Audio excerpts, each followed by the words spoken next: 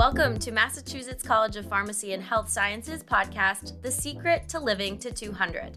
My name is Jennifer Persons, and I'm your host. In each episode of this series, we will explore different aspects of health and the factors that allow us to live longer, healthier lives with the help of a thought leader from the university.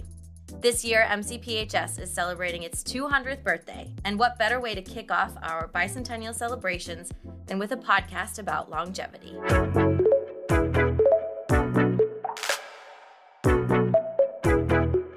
Joining me in the studio today is Dr. Dien Ho. He's a professor of philosophy and healthcare ethics, as well as the director of the Center of Health Humanities. Welcome, Dien. Thank you so much. So proud and happy to be here. So before we dive into our conversation, we're going to start with a question, just to get comfortable, get our minds going. So, if you had a time machine and could travel 200 years into the future or 200 years into the past, which would you pick and why? Man, that is a tough question. I wish I can split the difference, 100 for the past and 100 for the future. I think there's a lot of really interesting people I would like to meet in the past, but I also would like to see what amazing discovery inventions people will have 200 years from now. So if it's a toss-up, I'm going to go with the future because hopefully, certainly in the past, they didn't have antibiotics. And that's kind of important. So I probably want to go to the future for a quick visit. There you go. I like that answer. I think about this question a lot, and for me, it always changes. All right, so we're talking about longevity. We're thinking about health from a health humanities perspective. That's a very broad idea. And when we traditionally think about how we become healthier, how we live longer lives, we're not just talking about our physical condition. Right. So for those who aren't familiar, what are the health humanities? Health humanities is essentially a research area that draws from a number of diverse disciplines such as medicine, philosophy, sociology, literature, history. And the goal is to come together and investigate concepts in health and healthcare that are fundamentally important for both the humanities and for medicine. I like to think of health humanities as a discipline with very fluid boundaries. It's relatively recent, it's relatively new, but it certainly has become an integral part of medical education and clinical medicine, in addition to a growing field of scholarly research. And since it's more recent, how much weight would you say it's being given in like the current field compared to the science and the more clinical aspects of it? That's a great question. It's definitely emerging and becoming a much more important element of, for example, medical education. I can tell you without any hesitation that a number of medical schools have clearly increased the amount of health humanities in their medical curricula. In addition to that, MCATs, which is the standard medical school exam, are now incorporating a lot more humanities questions in sociology and medicine, history of medicine, than they did prior to that. I think the recognition of the importance of the humanities in medical training and the practice of medicine, it's definitely a reality these days and can only go upwards. Yeah, I want to talk a little bit more about that. Professionals who are trained in the health humanities, what's the difference when they enter the workforce if they have these backgrounds with sociology and history and philosophy? Absolutely. So I don't know if you know this, but as a philosopher, I always like to take the opportunity to brag about the fact that the highest percentage of acceptance among all undergraduate majors into medical schools is actually philosophy. Wow. And I think a part of that is the kind of critical reasoning that is fairly common in the humanities. Those skills are so easily translatable from a class in literature to a class in anatomy. Critical thinking is not topic specific, so to speak.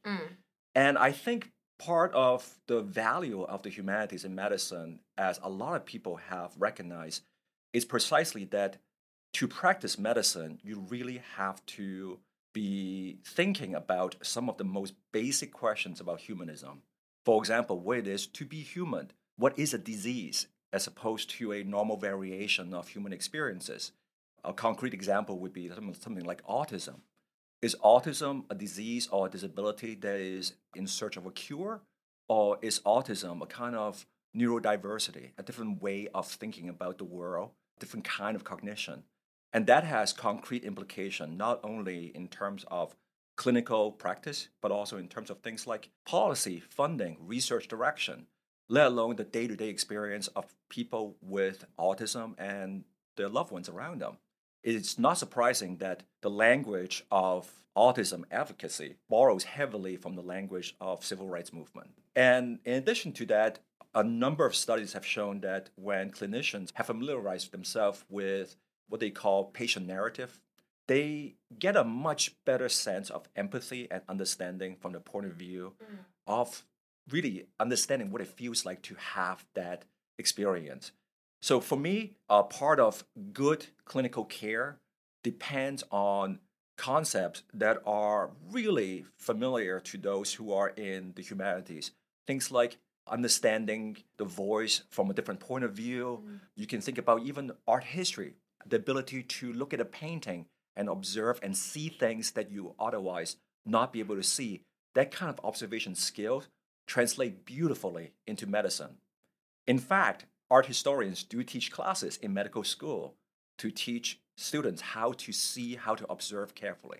So there are lots of really interesting overlaps that I think are absolutely essential for good medicine. It's training them to gain a new perspective. Yep. Another word that kind of comes to mind is holistic, Yeah. in a way. It's a holistic approach to care. Absolutely. Looking at patients not so much as what I would like to call a bundle of physiological conditions, each needing to be tweaked, adjusted, treated, but rather looking at an individual as a whole person. And that approach of what they call patient-centric care has been really the forefront of clinical medicine for the last 30 or 40 years. And health humanities has always been a part of it, but I think the formal recognition of the importance of humanistic concepts in clinical care is now being more formally recognized. Have you seen, as more of these clinicians trained in health humanities with the patient-centric perspective, have you seen changes in the industry or heard stories about how organizations have changed because of it? Absolutely. So actually, health humanities in this case is closely related to public health. One of the more amazing things about public health advocacy in the last 25, 30 years or so is the recognition of social determinants of health. The idea that there are social conditions of the patient that can significantly impact their health outcome. And this could mean at a population level, but it could also mean at an individual level. So a few years ago, I was talking to a executive in one of their area's hospitals, and she mentioned that in their emergency room, 6 patients use up to 50% of their annual budget. 6 individuals. Wow. And once she was hired, she started looking into why this was. And one of the things she noticed was that one of the patients, for example, suffered from diabetes. And he is also someone who does not have access to permanent housing. When he's discharged from the emergency room after an acute diabetic episode, he's given the instructions and the insulin to monitor and moderate his diabetes. But because he lacked refrigeration, the insulin became essentially useless for him. Not recognizing the fact that poverty, the lack of secure housing, was in his way of managing his health, essentially made conventional medicine incongruent with his reality. To me, not recognizing his social needs is as bad as not recognizing that he's allergic to penicillin. It is an extremely important part of identifying the appropriate care. So when you look at a patient, not just as physiological conditions that need to be adjusted, but as a human being with needs, with aspirations, with deficiencies, with strengths, then you can really understand what would be the appropriate care. And that understanding of social determinants of health, the complexity of individuals' private life and their reality, that is something that health humanities very much recognize and see it as an integral part of what it is to look at a person as a patient. Absolutely. And I think a lot of those kind of situations and social scenarios that you mentioned, a patient might not always be forthcoming with those.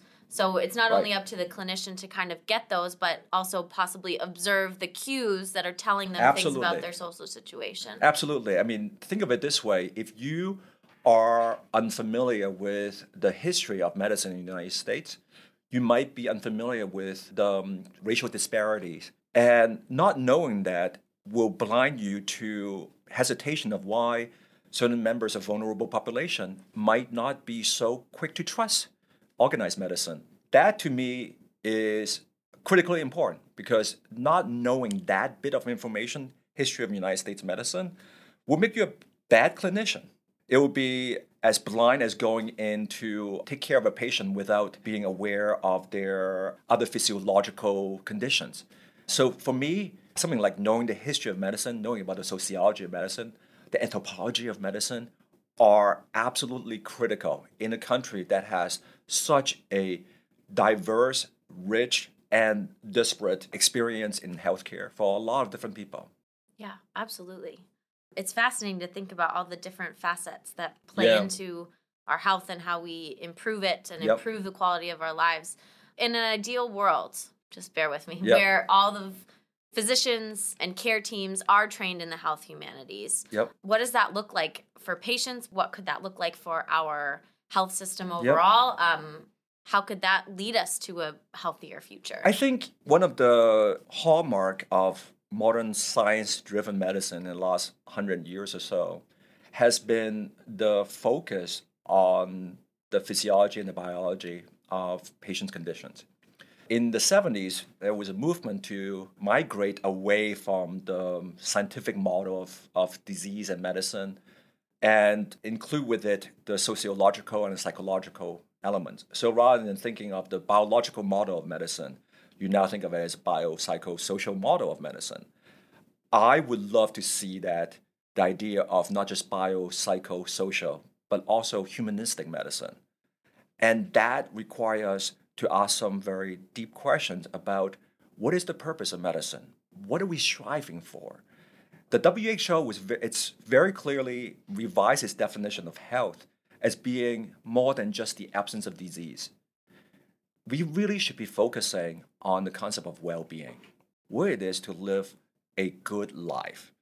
And that is a question that can trace all the way back to Aristotle. This is the oldest question. How do I want to live my life? Medicine plays a critical role in managing our physiology, but medicine is not the only thing that will be important to living a good life.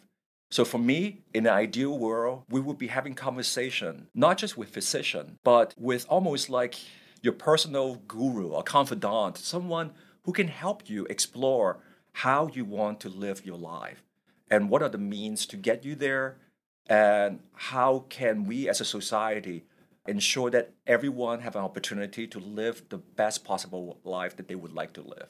Yeah, and we've talked a lot about the clinician's role in that, but as patients ourselves, what are things that maybe we can do to encourage our providers or seek providers who give that kind of care? Yeah, certainly I think to pick a provider not because this person has extensive experience or got some good rating on a website, but that understands your values, where you're coming from, understands why certain things are important to you, why you're willing to trade, for example, 5-year survival. You might have a lower 5-year survival rate with this particular kind of cancer treatment, but with a higher quality of life.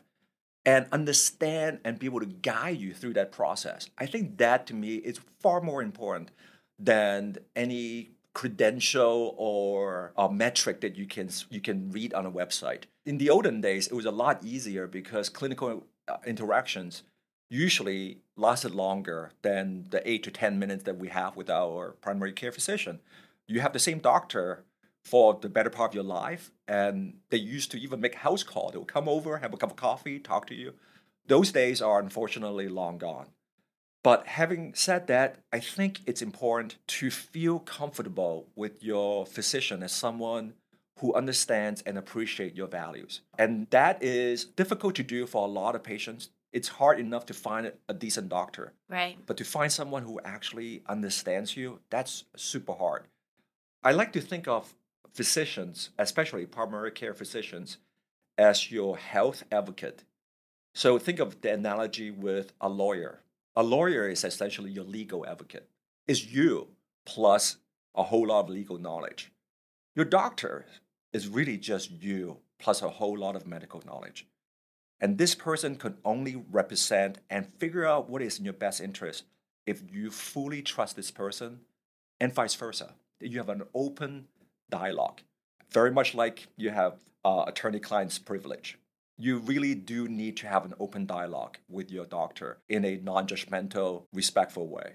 And that requires both patients being comfortable finding the proper clinicians and also clinicians being willing to listen and being aware of all the diverse values in the world that might not be like the one that you grew up with. Mm-hmm.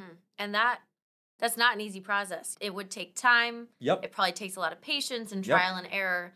But if we all kind of put maybe 15% more effort into seeking somebody like that, that could make a huge difference in our lives. Absolutely. I would gladly trade someone with more experience for someone who has a better understanding of why I care about the things I care about. Because at the end of the day, living a long life is far less important than living a good life. Longevity per se is surely valuable. You can't do a whole lot if you're dead. That much is true. But I would say confidently all of us would gladly trade some of our life expectancy for higher quality of life.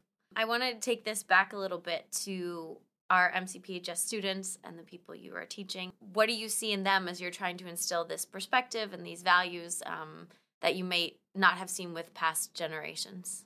So certainly when I started teaching, this is actually my 30th year of teaching. Congratulations. Thank you. That's amazing. My first class was as a senior in college. I was a TA and a professor just gave me the class to teach. So that was 30 years ago. You can do the math and figure out how old I am. That's okay. When I started teaching, and I used to teach not only at the undergraduate level, I also taught at medical schools. Medical ethics was seen as the cherry on top. This was extra. So you can be a doctor or you can be a nice doctor. I think the idea that ethics is optional is most certainly gone the way of the dodo birds. I think now we think of ethics as being a defining characteristic of what makes for clinical care. You cannot be a doctor if you're unethical. You can fix people, but you ain't a doctor. So I certainly see that change, and I would like to continue to communicate to my students the importance of seeing healthcare ethics as a defining quality of clinical care. I think it's important for me to ensure that my students think about some of the deeper questions about life in general. They certainly think about how they want to live their lives. That's clearly a question that all of us think about. What do I want to do with the rest of my life? That's a philosophical question. And one of the things that I like to communicate to my students is that you won't really know how to choose to live a life if you don't know what are the possible choices before you. So part of what it is to live a good life is to be informed of the options. And that means educating yourself in areas that you otherwise might not be interested in. I mean, one example is you don't know if you want to spend the rest of your life as a musician until you pick up an instrument and try it. Without trying it, that choice is moot. It wouldn't occur to you. And going back to something that we said earlier, what education does, it's like what an art historian can teach you. You will see a painting in a whole new light. You will notice things that you never noticed before. That kind of living in higher fidelity, so to speak, it's the very nature of education. So for me, teaching healthcare ethics and health humanities and philosophy of medicine and so on is as much about the content as it is about cultivating this habit of learning new things, not just because they're fun to learn, but because they will empower you to make the choices about how you want to live the rest of your life. Otherwise, you don't even know that there's a whole other side to this buffet. Absolutely. And that goes for all of us, not just absolutely. the students in your classes. Thank you so much. This was a great conversation. I learned a lot, and it makes me feel hopeful for Yes. the future. I'm certainly excited to see the minds that come out of this new generation of thinkers. Yeah, and I can say without any hesitation that I got into this business not for the fame and glory.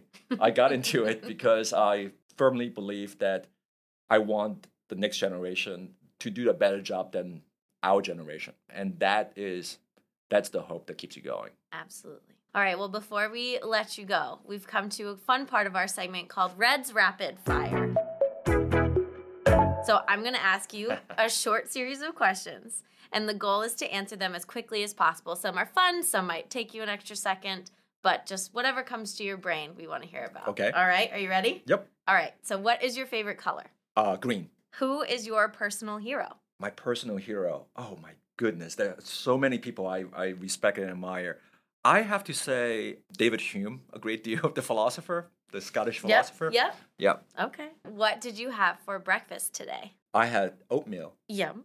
Would you ever go to space? Absolutely. Cats or dogs? Both. Wow, I like that answer. If you could have dinner with any famous person, dead or alive, who would it be? Wow. Right. If my personal safety could be guaranteed, it'll be kind of awesome to have dinner with Genghis Khan, to see what it was like in the company of these, historic figures. Only if safety is ensured. Only if safety is ensured. Only if I can guarantee I get out of there. There you go. Yeah. If you could travel anywhere in the world right now, where would you go? I would love to see the pyramids of Egypt. Beautiful. Coffee or tea? Tea. What is the scariest thing that you've ever done for fun? I went mountain biking the first time with a person who's a semi-professional, and I had no idea how difficult it was.